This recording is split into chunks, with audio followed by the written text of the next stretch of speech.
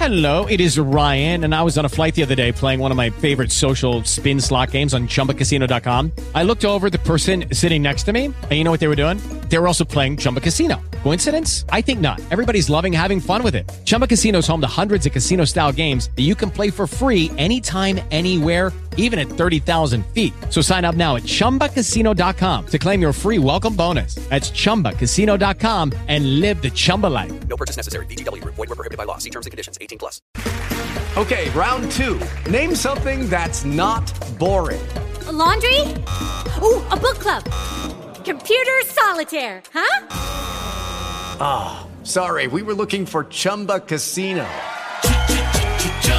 That's right. ChumbaCasino.com has over 100 casino-style games. Join today and play for free for your chance to redeem some serious prizes. ChumbaCasino.com. No purchase necessary. Void were prohibited by law. 18+. Terms and conditions apply. See website for details. Pascal 1912 dispatch 451. Remedy units from us for emergency transport from IZ to the city to Sinai. Attention all listeners on this frequency. Stand by for an important announcement.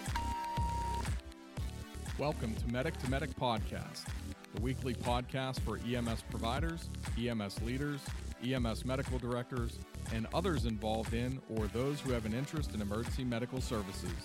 Ladies and gentlemen, here's your host, Steve Cohen. Coming from the Bellingham, Washington Medic Podcast studios. Hi, it's Steve Cohen. You can download this podcast at Speaker.com, Apple Podcast, iHeartRadio, Spotify, as well as your favorite platform for podcast. You can also reach me at medictomedicpodcast@gmail.com. And of course, the website where all the other podcasts are at medictomedicpodcast.com. One other announcement, don't forget that the podcast is also available in the UK on ambulancenewsdesk.com. Today, I am joined by Keenan Hart, who is the co-founder and president and chief innovation officer of Integrated Telehealth Solutions. ITS was founded in 2014 by a great story that Keenan will hopefully tell us about. He's also an avid baseball player. He played baseball growing up. He grew up in Detroit. He is a young entrepreneur, and he came into our office here in Bellingham to talk about telemedicine and his platform.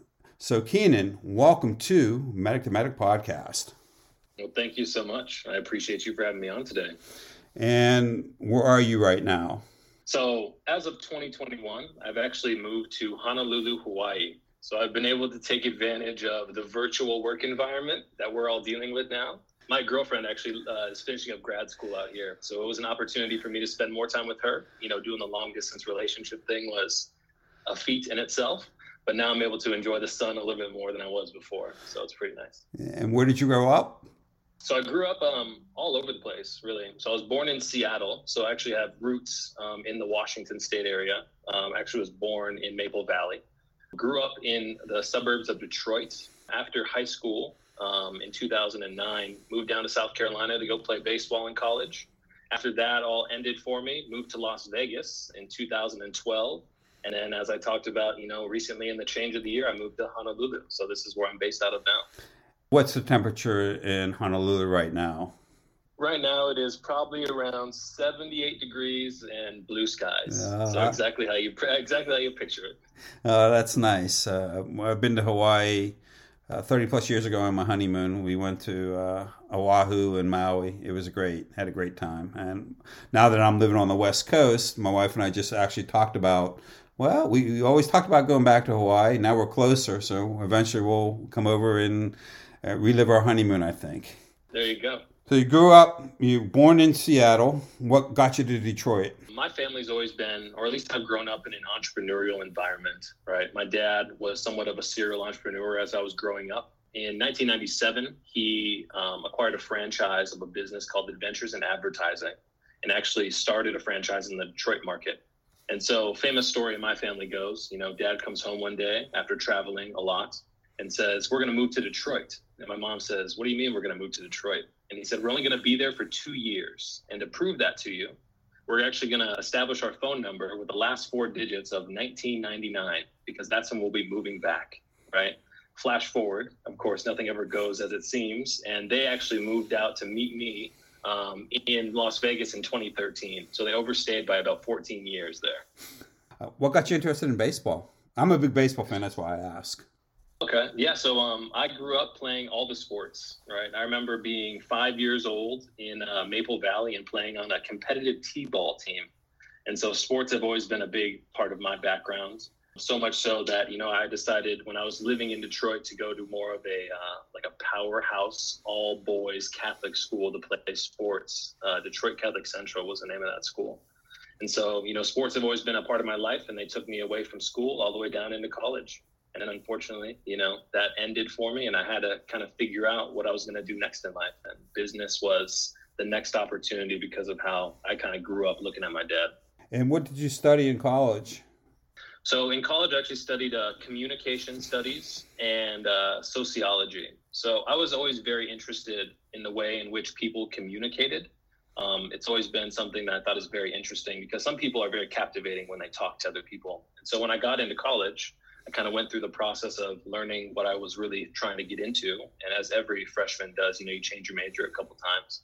And I ended up, taking a communication studies class, and we talked about communication theory and the different processes of how you can effectively communicate with people. And that was something that really caught my eye, as well as the sociology stuff, right? So being able to look at societal trends and norms and why people do the things they do. I've always been somewhat of an observer when it comes to that kind of stuff. I know you said your dad's an entrepreneur and you had that in your family. Did you think you were going to go down that direction? And before we get into ITS, what other ventures did you have? Yeah, so as a kid, kind of was always, doing the entrepreneurial thing. I had the benefit of growing up on a golf course. So I remember one of my early stories of living in Maple Valley, being on the golf course, and we actually lived on a tee box.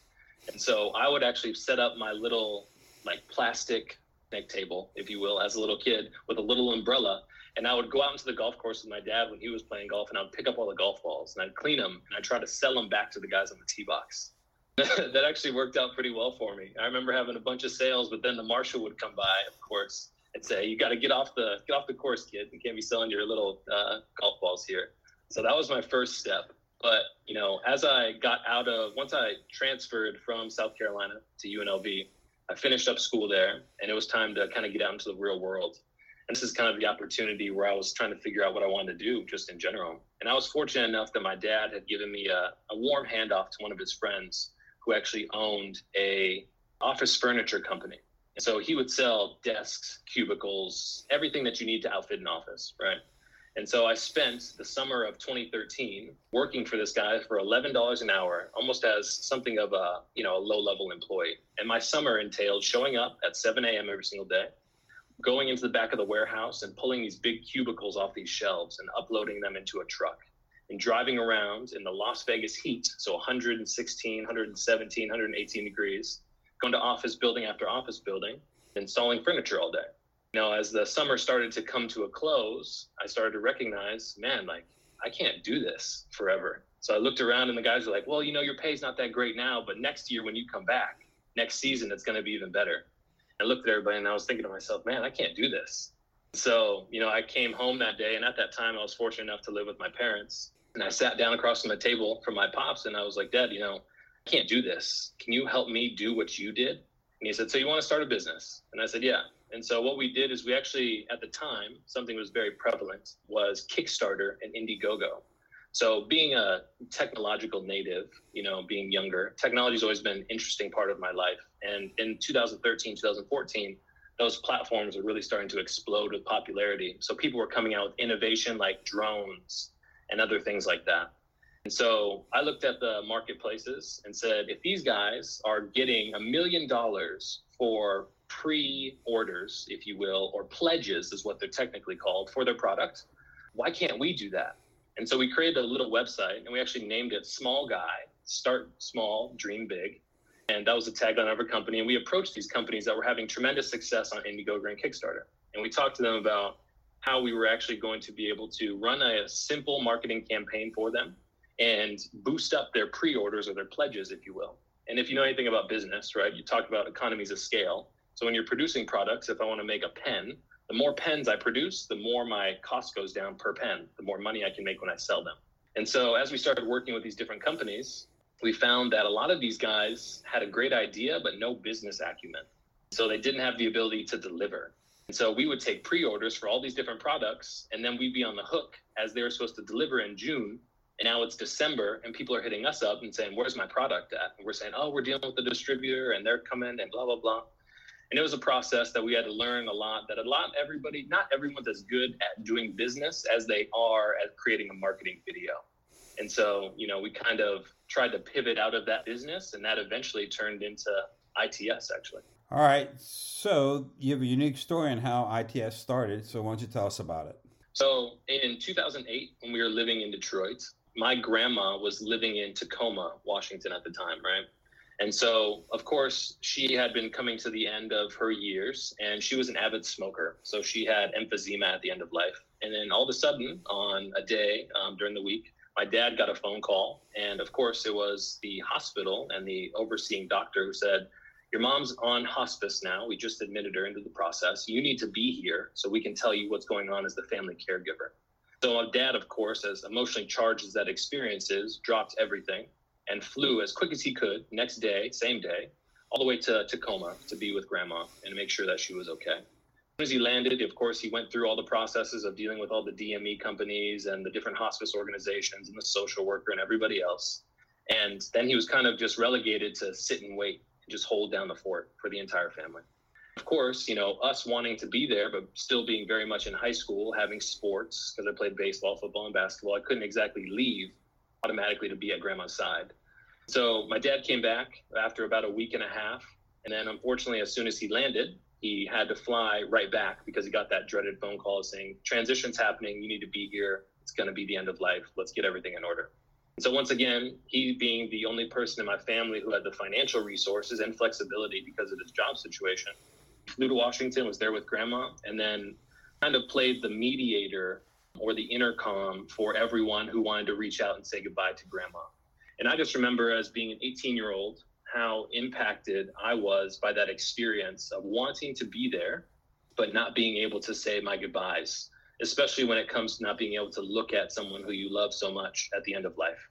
Because cell phones back in the day, and then were not as good as they are now. There was no FaceTime. There was no real tools that we could use to actively connect, even as we do now, like via the computer or our phones. After grandma passed away, that kind of left a mark on my family of, just that overall emotional experience, which wasn't a great one. And so as we were building Small Guy, and I talked about how we eventually transitioned that business into ITS, there's a big consumer electronics show in Nevada called CES, right, in Vegas, huge one. Everybody goes from all over the world. You see the best gadgets in the world. And so we were there looking at different innovative products to try and put them onto our website and say, hey, you guys have an awesome phone case. You guys have a really cool wireless charger. Let's try and partner. And as we're walking around CES on the third day of the entire conference, and we've probably walked 100 miles at this point because you're walking throughout the convention center, we stumble across this robot. It's on wheels, and it has a screen. And it was actually created by this company called Suitable Technologies, and it was called a Beam. And funny story is, it was actually highlighted on a show called The Big Bang Theory. There was a character. Yeah, Sheldon. Sheldon. I'm very familiar with it. It was just on last week. There you go. And so Sheldon wanted to go to work, but he was sick. And so he invented this robot where he could actually be there and drive around the office, right? And so eventually that turned into the Beam from Suitable Technologies. Pretty cool. That's a pretty cool connection. That's a good story. I like that. Exactly. And so after my dad had shut down his little advertising business in Michigan, or in Detroit, he actually started a healthcare business. And so he was doing everything in the operations from the basement up in a hospital. So providing trays, packs, and kits, doing everything that you would need from deliverables, everything that's a usable item. And so naturally, he said to me, Keenan, you understand what this is, right? And I said, yeah, it's a pretty cool little, telecommunications robot. He said, what if doctors could use that? So, that kind of sparked a mind or a little beam in his head, And, eventually we went back and we started looking about how you could leverage a product like this in healthcare. And it just so happened at the same time in May of 2014, there was a legislative bill called Assembly Bill 292 that came out in the state of Nevada. And it was actually the legislative law that said you can have a virtual consultation with your doctor as if it happened in person and you can be reimbursed the same. So naturally, we thought, well, this product that we just saw at CES could go into hospitals. So you could imagine our excitement literally as two guys sit across the table from one another in his office, dad on one side, me on the other, and we're literally highlighting different sections of this legislative bill, just going through it and trying to interpret it the best we can. That led us to, be going out to different hospitals. And of course, this is early days of telemedicine, right? Even more so than now. And we go into hospitals and people tell us there's no way we can bill for these things. No one is going to reimburse for these services. What doctor is going to want to see a patient virtually? And especially you guys have this robot that drives around. This is a little bit too forward thinking for us. And so we spent years knocking on doors, trying to work with people and getting basically the door slammed in our face. Until one day, my mom, being the brilliant woman who she is, said, wouldn't it have been amazing if you guys had that tool in hospice? And I remember it like it was yesterday. I was just pulling up to meet for lunch with one of our clients. And she calls me and says, you should try and think about going to a hospice company, talking to how you can connect family members and using this tool. Of course, we went through the trials and tribulations of, figuring out how we could place video in a hospice organization. And that's kind of the birth of how we really got started leveraging technology, hospice, and bringing people together. And then, of course, it's advanced into everything that we see today in telehealth. Talk about how it works. I mean, I saw the demonstration. I know it's kind of tough because we're on a podcast and people aren't going to see, but can you explain what the pieces are? And now we're in 2021 and COVID hit. How's that impacted your business also? Absolutely. So, one of the things, because we were based in Nevada, biggest thing that we recognized when we got outside of hospice was what other sector of healthcare needs help with delivering services. And naturally, we got an introduction to a hospital system that was for behavioral health. And they said, we're having real trouble getting the psychiatrist to come to our hospital and do the care plan evaluations, which is necessary. When someone gets admitted, you have to evaluate them, and then you can go on with the care plan.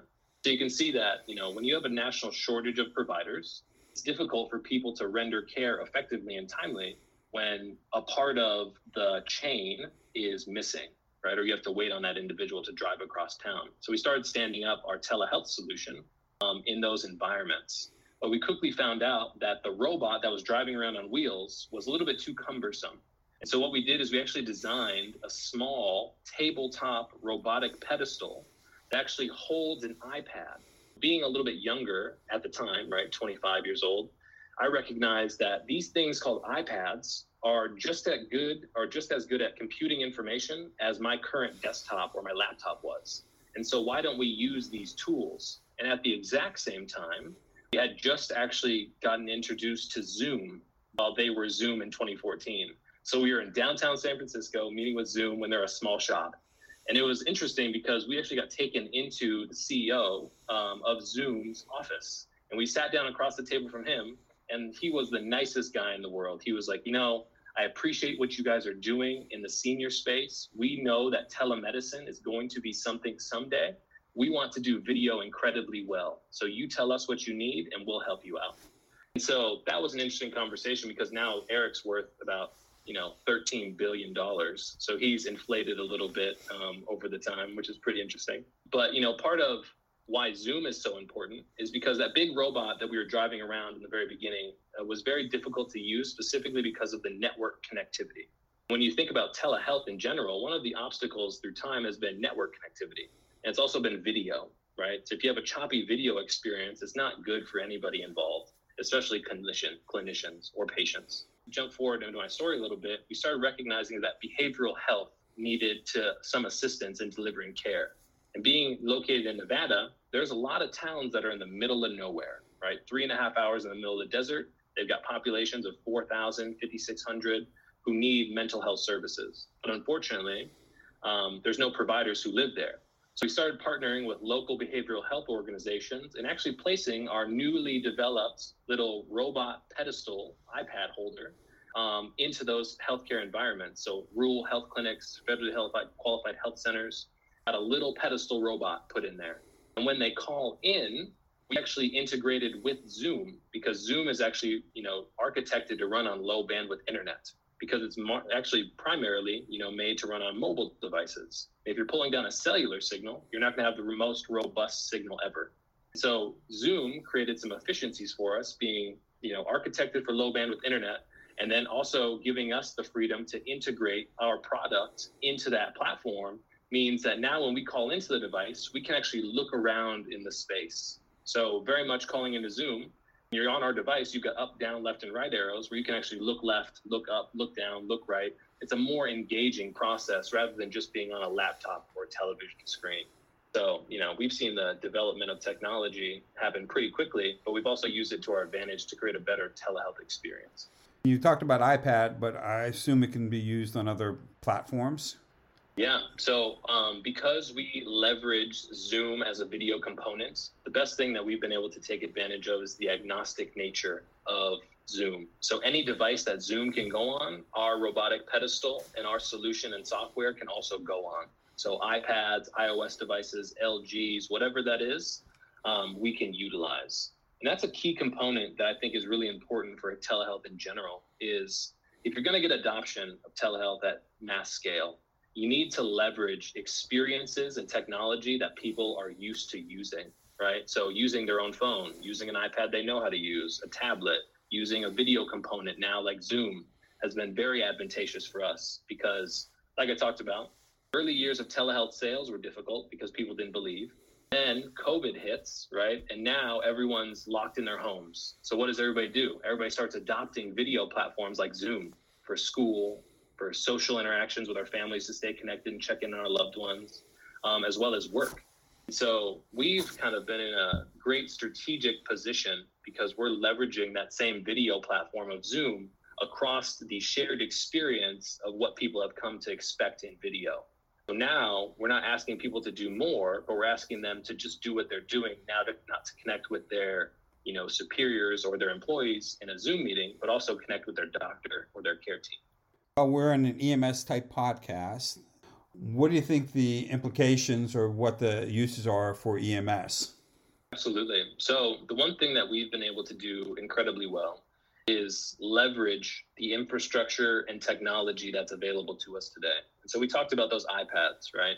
When we first got started in the space, iPads were somewhat limited, but they've developed to become more powerful from a processing perspective, but also a connectivity perspective as well. So what we've done in Nevada is we actually worked with law enforcement to start in a mobile delivery of telehealth modality. That meant law enforcement actually took one of our devices out to the scene of an incident. So for people who are having some type of behavioral health incident in the community, the police show up, right? And a lot of the times they are now playing not only law enforcement, but they're also playing behavioral health psychologists as well. And they have to try and de-escalate a situation on the scene with someone who's having an episode. And so what we did is we said, you know what? If you guys want to take one of our devices out into the field, you can stand it up, and then we can have a psychiatrist or a social worker or whatever resource you need from the mental and behavioral health side interact with that individual in the community. The biggest thing that we're really trying to do is get eyes on the scene to get a better understanding of what's happening on the ground before we end up having additional costs to transfer people into a hospital, or more so what happens is you take those individuals to jail and then they end up just being in the system, they get released and then they come back in. It's a frequent flyer situation. And so, with EMS, I get incredibly excited because having the ability to bring in a doctor to the scene at an EMS location, or bring in a specialized set of eyes to get a better understanding of what's going on in the moment right now, will always play better than a phone call or a documented note or some type of internal chat message that says, we're coming in. All right, well, we'll see you in 5 minutes, right? I mean, I can't tell you how many times we've heard the story about you work in the hospital, you get the call, somebody's coming out with a gunshot wound, they're 2 minutes out, and now you got to kind of scramble to get ready for that individual. Wouldn't it be powerful if you could have eyes on the scene, or at least in the transportation process, get eyes into that environment and look at what's going on to give better, oversight, inputs, and just get better preparedness for when that individual shows up at the scene of a medical environment. Say you had to knock on a lot of doors. What valuable lessons did you learn when you're knocking on the doors and hearing no all the time? How do you turn that around? I mean, that's a great question, right? I mean, I think that's very much part of the entrepreneurial spirit. Being told no when I first got started in this business was something that was almost like soul crushing, because you're young and you believe in your idea and you go out and you tell people tell you that's never true. That'll never happen. We can't do that. You don't know what you're talking about, right? So, very early in my career and still to this day, I recognize that no's right now are yeses later, because I cannot tell you what will happen in the future. But if you really believe and you're doing good work, people will come back around. You hear that story echoed throughout time of, I was telling you guys it was coming, and then nobody believed us, and then 2020 happens, and we have a global pandemic, right? And now it seems like telemedicine in itself, and telehealth, more importantly, has become a normal that people will experience in the future, and healthcare systems are now somewhat scrambling to adopt this new digital version of how they can deliver care. Before, it was looked at as something of a nuance or a luxury, but now it has a real impact on being able to drive costs out of a system, create efficiencies, and, give people care where they need it right now. The reimbursement component to it probably is very attractive to the hospital and hopefully somewhere down the line for EMS. Where do you think telehealth is going in the future? Yeah, I mean, so this is a great conversation or a great topic that was brought up a lot last year, right? So when I remember, once again, like it was yesterday, when President Trump came on TV and said, we are eliminating all the restrictions for telehealth, and you can use whatever you need for telehealth, right? Just using it as a term. And so organizations went out into the marketplace and started doing whatever they could to connect with people via video, right? And so they started using things like FaceTime and Skype and Google Duo and all the other tools that are out there to connect people visually. And part of that was also the relaxation of the reimbursement laws. So saying that you didn't exactly need to be HIPAA compliant, but now you're going to be paid as if those services are happening. And from my perspective, sitting in the seat of being on the train before they got crowded, once you let this genie out of the bottle, it's going to be very difficult to get that genie back in the bottle. As soon as the president of the United States said, yep, we're just going to relax the requirements, and yes, you can get reimbursed, use whatever you can do, how fast did your phone ring? I can't tell you. Those first couple months were quite hectic, right? I mean, we had people somewhat banging on all of our doors trying to get more information about telehealth, trying to ask what type of systems we had in place to get access right now. And I think we did a good job of being able to be responsive in that moment, especially being able to enable people with tools so they could stay connected with their individual clients, patients, residents, family members of patients as well was a big one for us a lot last year. But it's been an amazing process. But what we've also seen now in 2021 is a lot of organizations are starting to come back out of the woods by saying, we went into war with an iPhone and FaceTime, forming telehealth services. And now we're recognizing that that's not what we need. We need something that's more sustainable, because like you talked about, I mean, President Trump, our president at the time, announces that telehealth is basically a free game. Everybody does whatever they can to get into the space. And now they're recognizing that they need more sustainable, more predictable, and more consistent tools to stay connected with their patients and or whoever they're serving in the marketplace. So this year has been busy for us as well.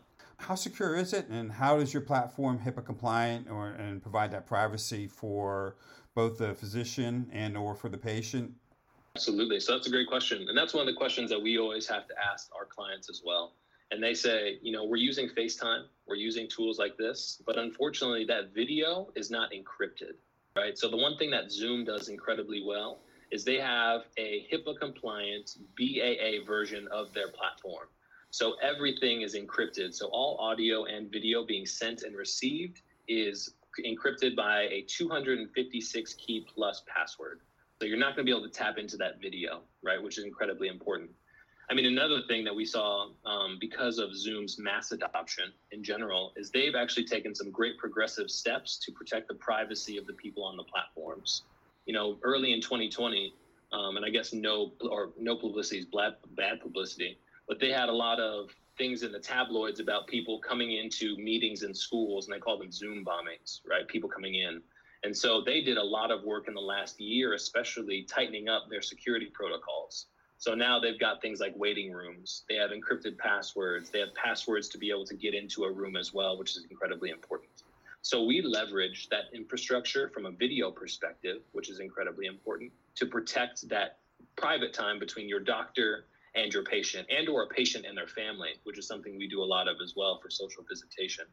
But our platform in general, right, has to be protected appropriately in HIPAA guidelines. So making sure that passwords are protected, making sure that we have the appropriate consents in place to be able to communicate with things via SMS text, send appointment reminders, education. Privacy of the overall patient experience is something that we take incredibly serious. You know, me being, once again, a little younger, I look at telehealth as being a ever emerging and evolving space, right? We have to use technology that people are used to using in order to deliver that trusted healthcare experience. That means video has to be appropriate. That means everything has to be easy to use. That means the experience of communicating with a provider has to be one that people will do and do over and over again. And that's kind of where we've seen a big, change in healthcare as well. Is technology has always been in healthcare, right? Patient portals have always been something that have been around, but unfortunately things like patient portals haven't got great adoption because they're protected by a username and a password. And when you ask a patient to go to a platform and log in and use username and password to receive a message from your doctor, it creates maybe a one-time adoption, but people often don't come back to that experience because it's cumbersome. Or, somebody like me who uses Face ID on their phone now, right? I'm starting to forget all my passwords. And so if I have passwords for this app and that computer and this login and that, it creates issues, right? So what we do is we leverage SMS texting with, two-step verification and consents to be able to communicate in a modality that people are used to. Makes a big difference. How many units do you have out there and how does it work? We have hundreds of units out there. We're unique from a business perspective because we're tackling a couple fronts. We've got hardware, which we can stand up in a healthcare clinic in a healthcare environment, if that's static or mobile. So we have the ability to stand up hardware in a place where we can obtain access to patients, which is incredibly important because some people don't have technology, right? We deal a lot with the Medicaid population, and people being in Nevada especially, people are transient as they come in and out of Vegas. They come in, they leave, they stay, they go. And so being able to keep tabs with those people means being able to go where the patients are located. So that's where we play hardware. And then we also have the direct-to-consumer software model of Teletether, which means staying connected wherever a patient is located via SMS text, notifications, and email, right? And so our model overall is a subscription model. And we are not the most expensive show in town, but we are very much not the cheapest show in town either. The system that we try and stand up is something of an integrated system, right? We work with organizations to identify how you want to be successful in telehealth. We create a plan together, and then we start implementing based on phases of success. The one thing that I think a lot of companies did in 2020 was they created a product, they gave it to a customer or a healthcare system, and they said, good luck, go at it. But you find that a lot of organizations want to participate, but they also need to be taught and handheld along that journey. And so that's why I think we do such a good job and why we have such sustainable success with the organizations we deal with, because we actually, create a plan and we work it together. Keenan is the Chief Innovation Officer and co-founder of ITS, the Integrated Telehealth Solutions.